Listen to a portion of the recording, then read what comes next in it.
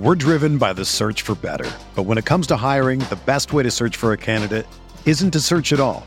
Don't search, match with Indeed. Indeed is your matching and hiring platform with over 350 million global monthly visitors, according to Indeed data, and a matching engine that helps you find quality candidates fast. Ditch the busy work. Use Indeed for scheduling, screening, and messaging so you can connect with candidates faster. Leveraging over 140 million qualifications and preferences every day, Indeed's matching engine is constantly learning from your preferences, so the more you use Indeed, the better it gets. Join more than 3.5 million businesses worldwide that use Indeed to hire great talent fast. And listeners of this show will get a $75 sponsored job credit to get your jobs more visibility at Indeed.com/Blue Wire. Just go to Indeed.com/Blue Wire right now and support our show by saying that you heard about Indeed on this podcast. That's Indeed.com/Blue Wire. Terms and conditions apply. Need to hire? You need Indeed. It's your True Faith podcast. Liverpool 3, Newcastle United 1 in a disappointing. Can you be disappointed if you didn't expect to win? Game at Anfield. I'm Charlotte Robson. I'm joined tonight by Norman Riley, who was there in the away end, and Emile Franchi, who was in his home watching on telly just as I was. Thank you both for joining me.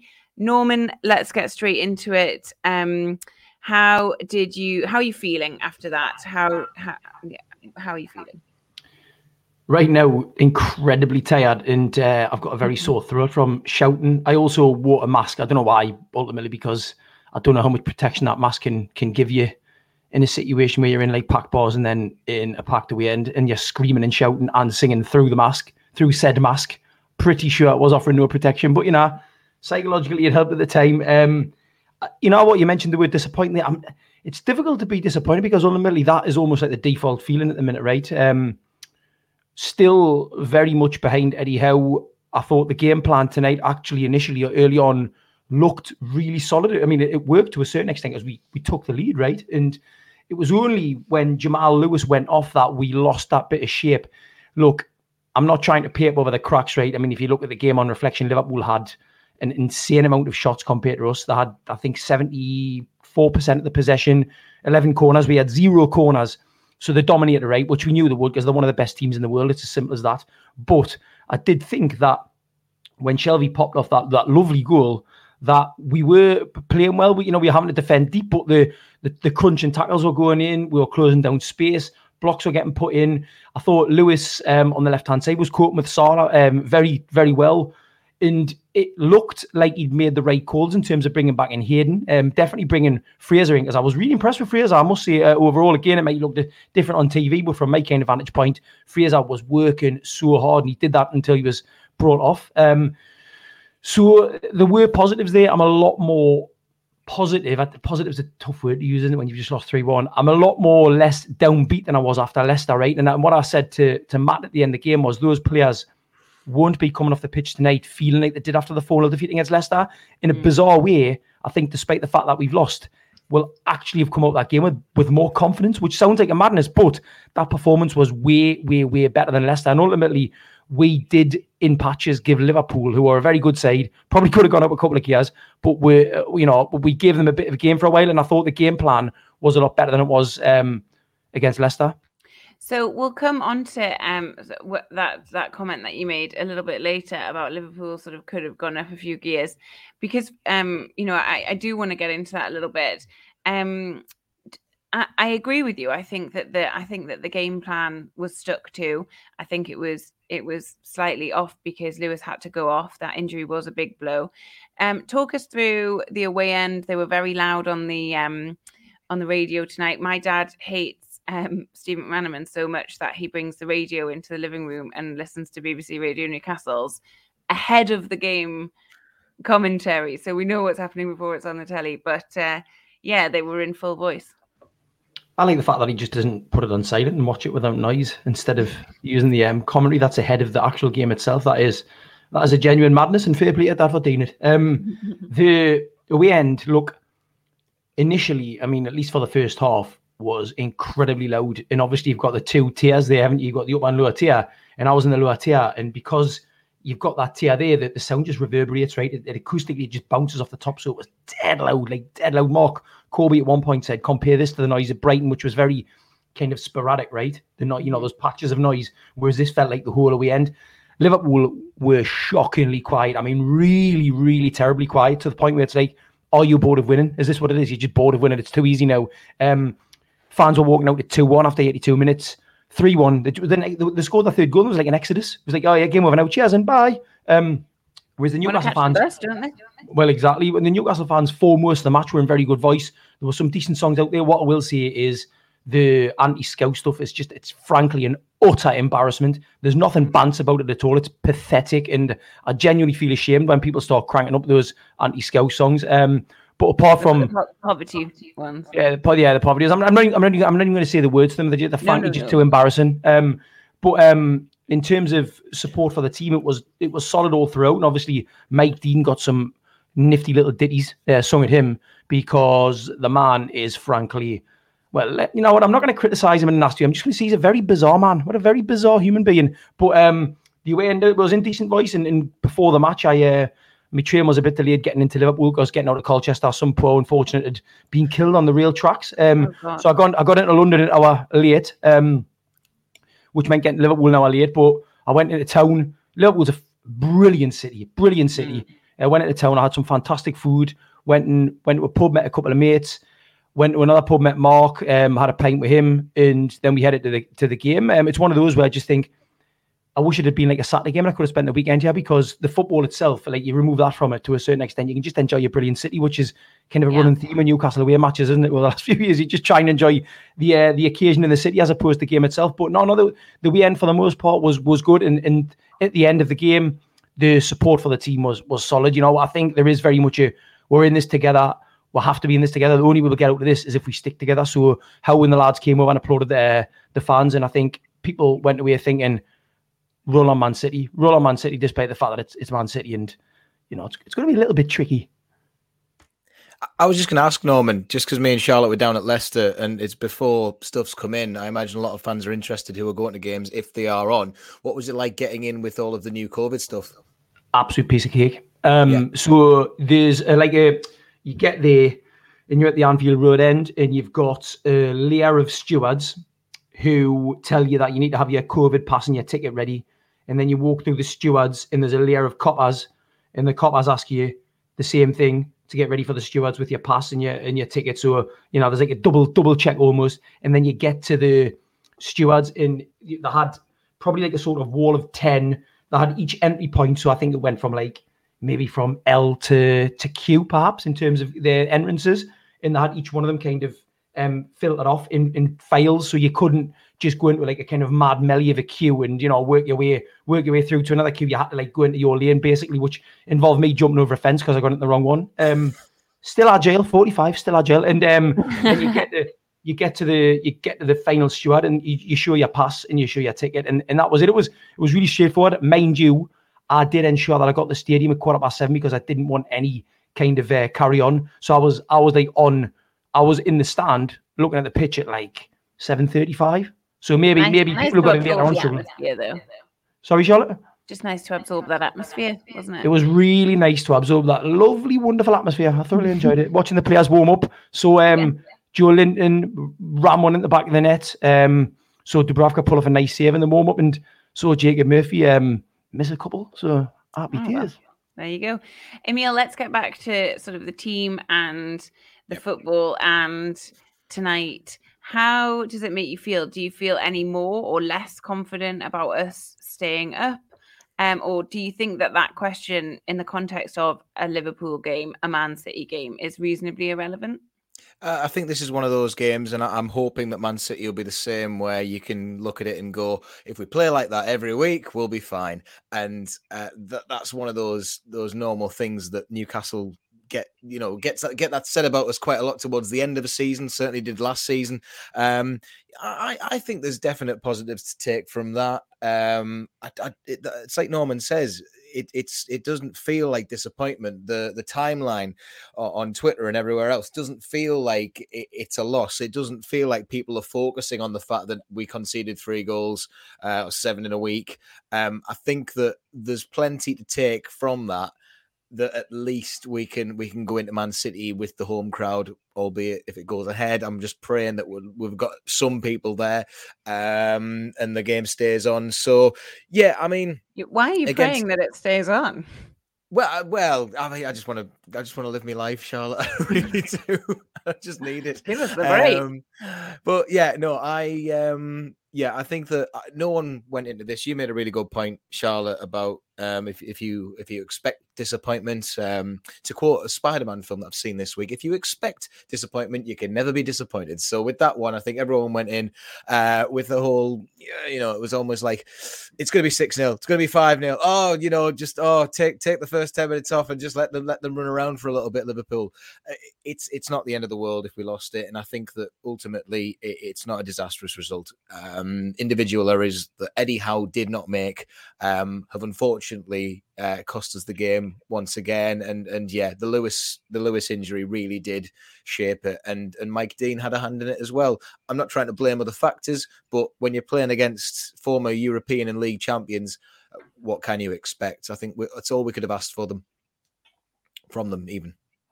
That's it, isn't it? It's like I don't feel any. In fact, I feel more upbeat having watched that tonight, particularly after Leicester, where we just completely capitulated and there was no defense.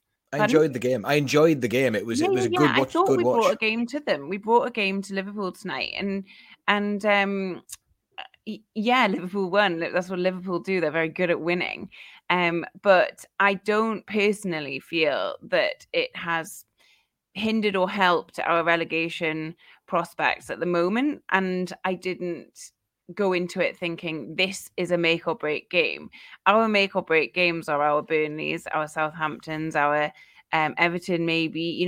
Those are the games where we probably expect and need to be picking up significant points. But 3, it's only 3. I don't know why I say significant, but this was not one of those. Norman, do you agree, or do you feel like the performance you saw tonight is not the one of a team that's going to stay up? I can't see how you would, but I don't think regardless how we played against Liverpool, you would have been able to walk away thinking, oh, that's a performance of a team that's seen up, unless we beat them, obviously. But the chances of that happening were very slim. So even if we'd been like absolutely toured off them and it had been like 4-0 and they dominated from start to finish, we created nothing, I still, even then, would have thought, well, it's Liverpool away, right? I mean, they do this to many teams better than Newcastle.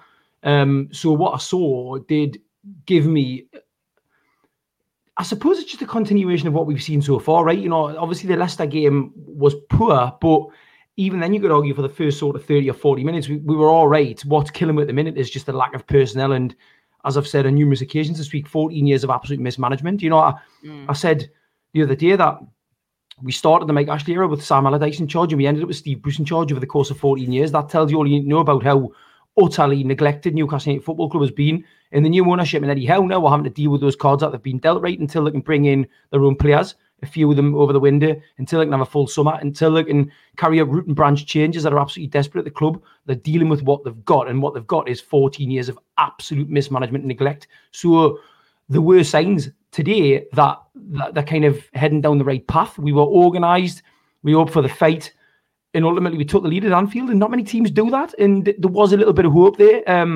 What I will say is that I'm not going to get overly excited about a 3-1 defeat being full of positives, because from where I was watching it, which, I love being behind the goal because you get to see the full pitch, right, in terms of how teams are laid out in front of you and when teams are pressing and what players are doing off the ball. I think I personally prefer watching from behind the goal than at the side of the pitch. For the view you get in Liverpool, honestly, like when you've got the ball, when we had the ball right, they press, in serious numbers as well. I'm talking like when Dubravka's got the ball right, 3 of them are just steamrolling towards him. It is like a tsunami. It is just this ongoing wave after wave after wave. And yes, we were undone on one level by individual mistakes, but ultimately, when you're facing that amount of pressure, right, that amount of incessant pressure, you're going to slip, and I don't care who you are. And we've got relatively average players for the Premier League, so we're going to get more slips than like a top quality defender would under that amount of pressure, for example. So I'm not too downbeat about the result. I'm not too downbeat about the performance, but at the same time, we're still in a world of trouble because we're 17 games in. We've got one win, so my God, we desperately need a run of 2 or 3 wins off the spin. It was never going to happen. It was never going to start at Liverpool, so let's not dwell for too long. It did look like Newcastle were playing with 10 men. That's not because it was anything to do with us. It's the way that Liverpool play. In contrast, the Norwich game, we did have 10 men, and it was a very similar performance where Newcastle were really giving it the roll, but ultimately fell at the final hurdle trying to keep the ball out, and it was where the player would have been. So drawing the comparisons of that and being like, well, what if we play like that against a lower league team? I think we can give any of these teams next year a game, and I think we just look at this nightmare run at the end of the year and we're thinking, oh man. But I put in my little thing about the in one of the articles. There's going to be a twist somewhere. Newcastle aren't incapable of pulling off one of these shock results. And if it's going to happen, I didn't think it was going to happen against Liverpool. I think that the next 2 home games are massive in that respect. And then we've got other ones to come. And I still think that there's a slip somewhere that these big teams something will happen. So it's going to be very, very interesting how the next couple go. Well, it is. And, there are a couple of things I look at, right? I look at Leicester City the season before they won the league under Nigel Pearson when they were battling relegation. They won 7 of the last 9 games. That's a big ask, right? But it's possible. Mm-hmm. Also, if Omicron doesn't destroy football for the next month or so, then you have to remember that the Christmas period is a funny time in any way. Any team can slip up because the games come thick and fast. The injuries pile up. The tiredness sets in. And odd results do happen. They really do. I've seen Newcastle still lose, albeit, but 4-3 and 7-3 Arsenal away. Man U away, 4-3, Arsenal 7-3, which is weird, but goals flying in left, right, and centre. So, I'm not discounting even these next 2 games, the Everton game or the Southampton game. I don't see why we can't come out of those 4 games with 5 or 6 points, and that puts you in a really decent position going into the new year. So I'm definitely not throwing in the towel by any stretch of the imagination. Absolutely not. And on that sort of positive note, we will pause here for some probably quite American adverts. If you don't like the adverts, do remember that we are on Patreon. We are around £6.60 because there's VAT. Who knew, you guys? There's VAT. But you get heaps of extra content and you don't have to listen to adverts. So do consider joining us if you haven't already. If you have, why are you listening to the adverts? That's so weird. Okay. We'll be back in 1 second. We're driven by the search for better. But when it comes to hiring, the best way to search for a candidate isn't to search at all. Don't search, match with Indeed. Indeed is your matching and hiring platform with over 350 million global monthly visitors, according to Indeed data, and a matching engine that helps you find quality candidates fast. Ditch the busy work. Use Indeed for scheduling, screening, and messaging so you can connect with candidates faster.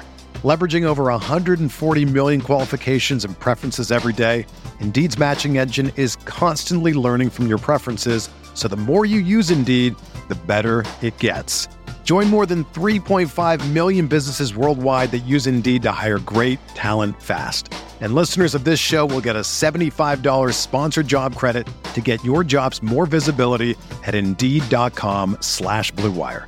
Just go to Indeed.com/Blue Wire right now and support our show by saying that you heard about Indeed on this podcast. That's Indeed.com/Blue Wire. Terms and conditions apply. Need to hire? You need Indeed.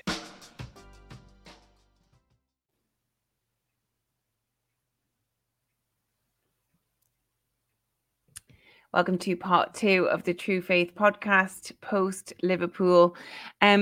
I just want to get into the players today, Norman and Emil. So, I don't want to get stuck into any of them necessarily, but the overall thing that I really wanted to say, watching it on the TV tonight, is how they looked at the end and how and how I interpret that. So like the camera was on after their third goal, the camera was on Murphy, and he just looked gutted. He looked exhausted and gutted, and I think he really loves playing for us, and he plays really hard.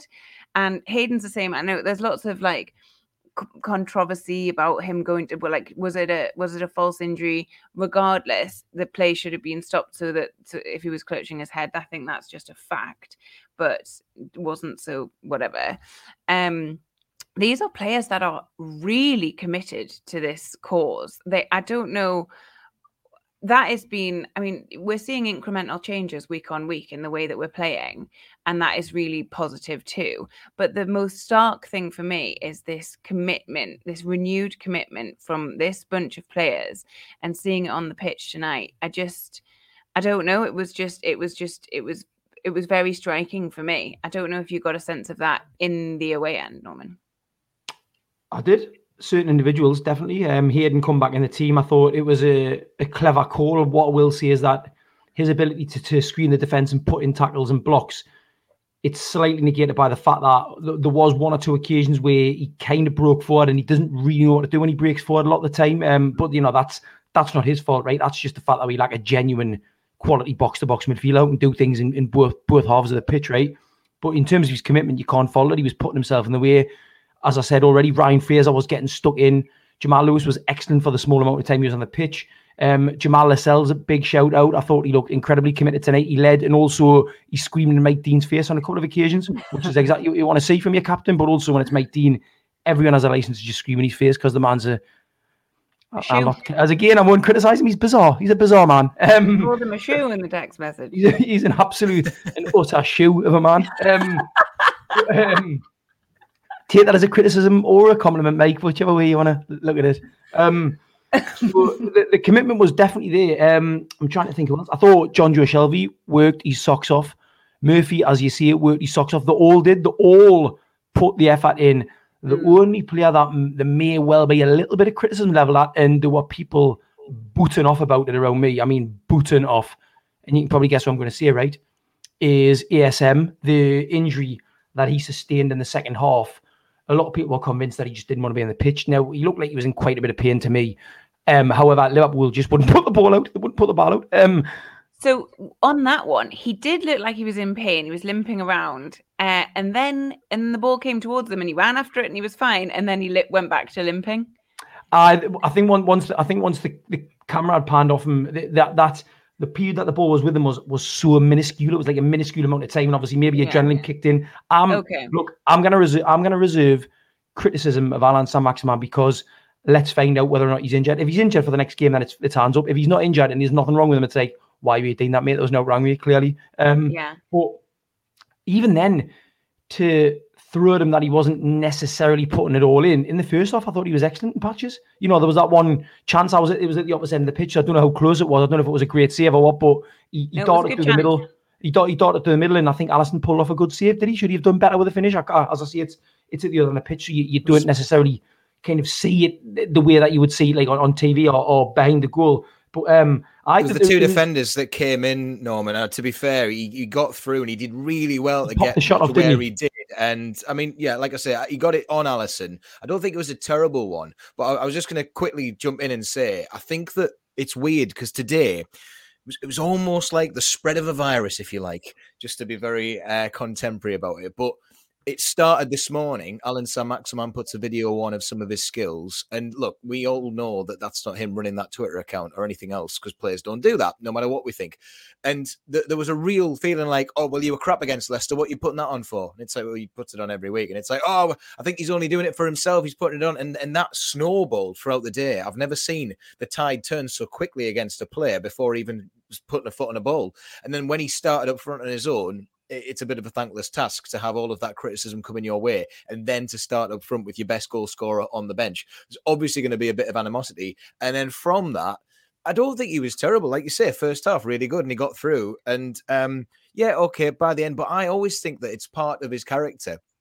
And I've screamed at him before for doing it. But he always does look lethargic when he's like wandering about. Like, I think he's got that element of feeling sorry for himself. It's that NUFC French man. it happens to us all. We had it with Ben Arthur. We've compared it all the time. Ginola spat his dummy out now and then. Robert took his clothes off when he wasn't happy. We just seem to pick them up out of nowhere. It's like the bad boys of France come to Newcastle and they do this. But I don't think he was terrible. I think that there's just a bit of an air of, you're not really doing it, son. So what are you doing? I would counter your. It started this morning with. It started at Leicester when he went straight down the tunnel. Yeah. Started with a kiss. Start with a kiss. Started with a kiss. How did it end up like this?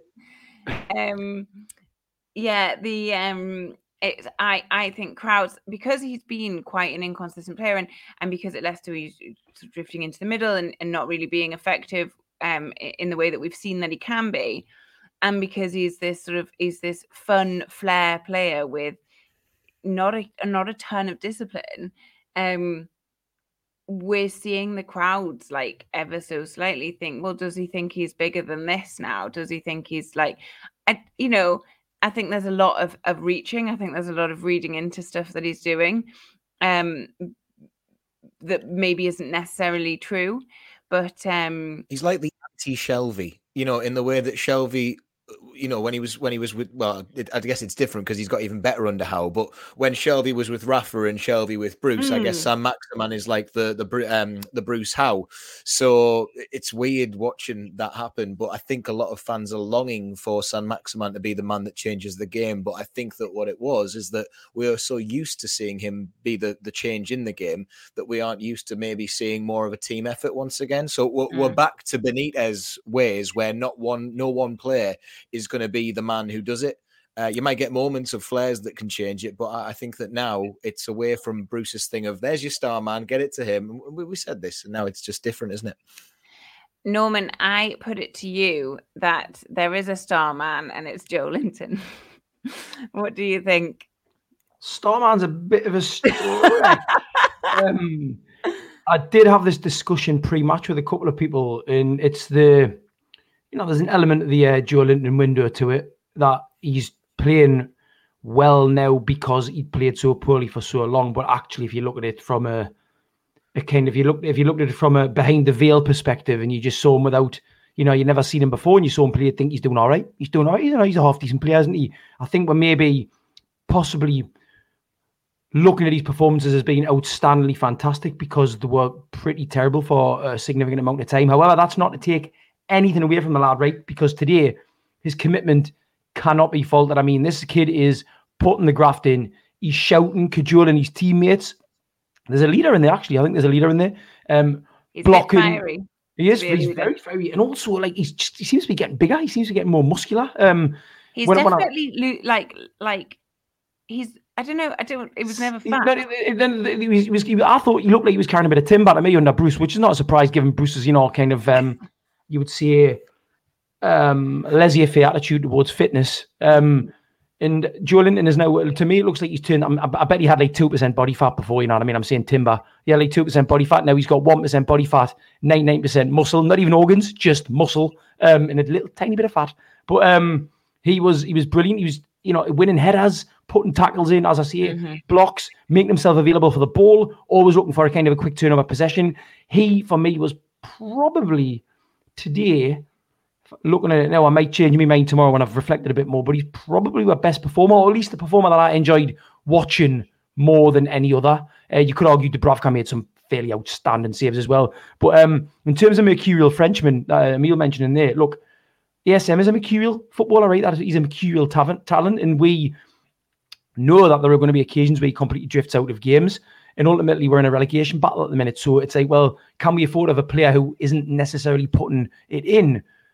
No, not really. But is there still a role for Alan Saint-Maximin to play in this team? Yes, there is. However, is that role a one from the bench, perhaps in certain games to affect games later on? Yes, I think what we saw tonight was Ryan Fraser came in, and I think Ryan Fraser really put a shift in. And whereas Ryan Fraser might not offer that maverick kind of star talent that ASM does, what he did offer was a graft and a discipline. So there is, there are questions to be asked. But quickly on nicknames, I just want to say it because you mentioned Laurent Robert, whose nickname in France was the Volcano. But if you want a good nickname for a French player, he played for Senegal, but he's born and raised in France. Papa Boubou Diop's nickname was Lamoire, the wardrobe. That's the best. The wardrobe. Who's Newcastle's wardrobe? That's what I want to know. It was Big Mo, wasn't it? But God, what to have Big Mo back. Oh, yeah. Emil, did you want to touch on Dubravka before we? Oh yeah, I thought he had a good game. I think okay. for what he did, there was some really good saves early on, a few acrobatic ones. There was no stopping that Trent one, unfortunately. But yeah, I think that maybe if you put Darlow or one of the lesser experienced keepers in that position, then you might have had a few more frustrations. I think that was one of those games where Dubravka did everything he could to stop what he could. First goal, he did actually save from Jota the first time. Yeah, the commentators even pointed out it was a good save. When Jota's right next to you, there's not much you can do. But again, the refereeing decision has obviously impacted that one. Second one, it was Shelby's pass. And then the third one is just one of the most remarkable goals. And Mike Dean was in the way, may we add. The late Czech Tiote will be turning in his grave about someone blocking the view and having flashbacks to Joe Hart, not being able to see the fact that Tiote scored an absolute screamer. Yes, we've never forgotten about that one. But it's just 3 goals where the luck isn't with you, and it only happens to lower league opposition. Those things, it doesn't happen to the teams at the top. I'm not saying it's corrupt or anything like that. Conspiracy. We've said before, when you're at the bottom and you're down and out, the luck's not with you, and that means that teams like Liverpool don't have to pull out of the lower gears. So I'm afford to do that. I'm gonna talk about that before we wrap up. But Norman, did you want to ask me something? I did. The Ryan Fraser incident, that to me did not look like a penalty in a million years. However, I'd imagine there was some booting off about it. Was there any kind of question that it should have gone to VAR? So lots of arguments with my dad on that one, because he said, no, he gets the ball. Mike Dean says, no, he gets the ball. I think a penalty personally, because he undercuts him and he comes in first you could argue that he didn't get the ball. It doesn't move the trajectory of the ball. So a lot of people saying yes, penalty. A lot of people saying no, got the ball. It's a fine tackle. Personally, I think if that happened to Liverpool, they'd be having a penalty. But your call made a very good point as well, saying anywhere else on the pitch argument. If it had been anywhere else on the pitch, you're getting that. And I think that we've seen that happen so many times. I mean, Leicester went down every single time someone was in about an inch of them. And same thing happened with Burnley quite a lot. They go down really easily. So it's just the Mike Dean show once again. I would have some of the penalties I've seen so far this season. That one was one. But Arsenal the day before as well. That was another question, wasn't it? But it didn't. Anyway, we're not getting the rub of the green. I'll put this question to the two of you. So in the stadium, when it was 2-1 after about 60 minutes, you had the subs warming up. With great enthusiasm, warming up with not unlike Moussa Sissoko during the 2016 Euros. When he wasn't warming up at all until the camera turned on him. It was nothing like that. These players were genuinely warming up. And at that point, you're thinking 2-1 down. Looking back at how Villa played against them, when Villa kind of defended deep, soaked up a lot of pressure, they got the penalty after 75 minutes, and then Gerrard just went all out attacking for the last 50 minutes, and they almost nicked something. And at 2-1, I was thinking, and I was discussing this with Mark, is now the time to bring on a triple substitution, Bobby Robson style, Almiron, Willock, and Wilson. I would have liked to see that personally. Look, again, as I say, it's Liverpool away. How knows what he's doing? I don't have a clue. But did either of you two discuss the possibility of substitutions being made earlier? I always think that every single game I go to, I'm like, why has a sub not been made? But then I get told, if it's working, I don't know. Maybe Howe's a bit scared at the minute because really, he's probably still affected by the Leicester game in thinking, right, if I do too much attack here, Liverpool will really go full pelt and we'll end up losing 6-1 or something like that. I think that by the time Wilson came on, they were trying towards the end, and Wilson did bring a fair bit of quality up top. I mean, there was a lovely touch that he put in at one point, and even Steve McManaman said that was pretty good, despite the fact that he went, "Did he mean that? Did he mean to do that?" And I was like, "Oh, Jesus Christ, man, you're getting on my tits here." But he, Wilson, it's one of those games where it wasn't going to be the onslaught that we had towards the end of the match last season at Anfield, where it was just rush after rush after rush, getting the penalty, and Willock obviously getting the initial thing. Willock's not the same player, really, so bringing him on it's hard to say if it would have the same impact. I don't know. I'd like to think so. To answer your question, I didn't think let's go all out, because I still felt that we were attacking a little bit. I felt like one change, the Wilson change, would probably be an appropriate one. Although, having said that, some fresh pace like Almiron would have been exactly. Almiron would have been my go-to. Yeah, I could see that, but I can also see the argument to not, because we have another big game against another attacking side on Sunday. So keep those legs as fresh as possible. It's an interesting question. I'd be interested to hear what our listeners think as well.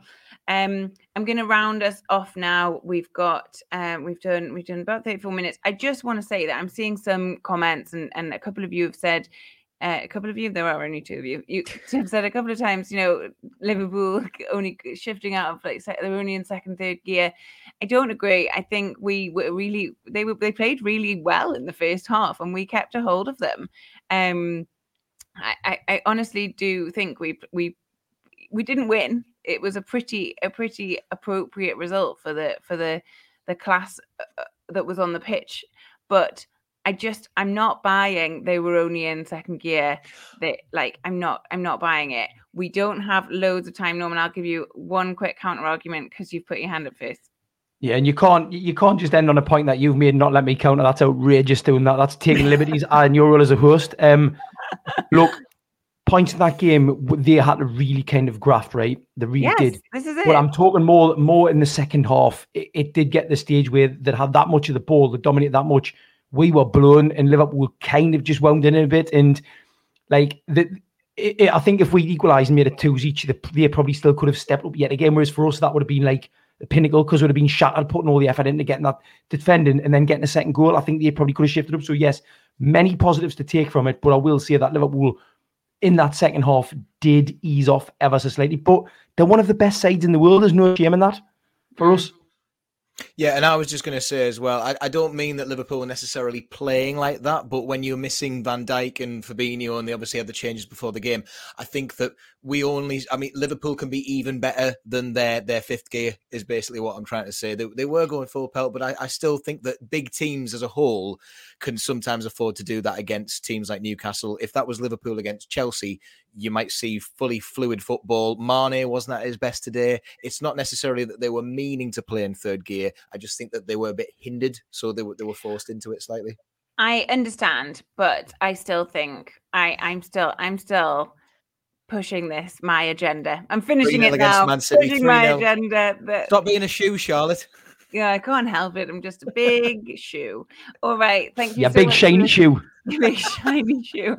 We will be back after the Man City game, should it occur, with the next free podcast. In the meantime, if you've enjoyed this, please do consider joining our Patreon. It's around £6.60 per month for loads of extra content that includes pro views with Keith Gillespie and Warren Barton. It includes previews that we do. It includes loads of other stuff. And that is inclusive of VAT. So you don't even need to think about it. So thank you so much for listening today, and we'll be with you soon. Take care.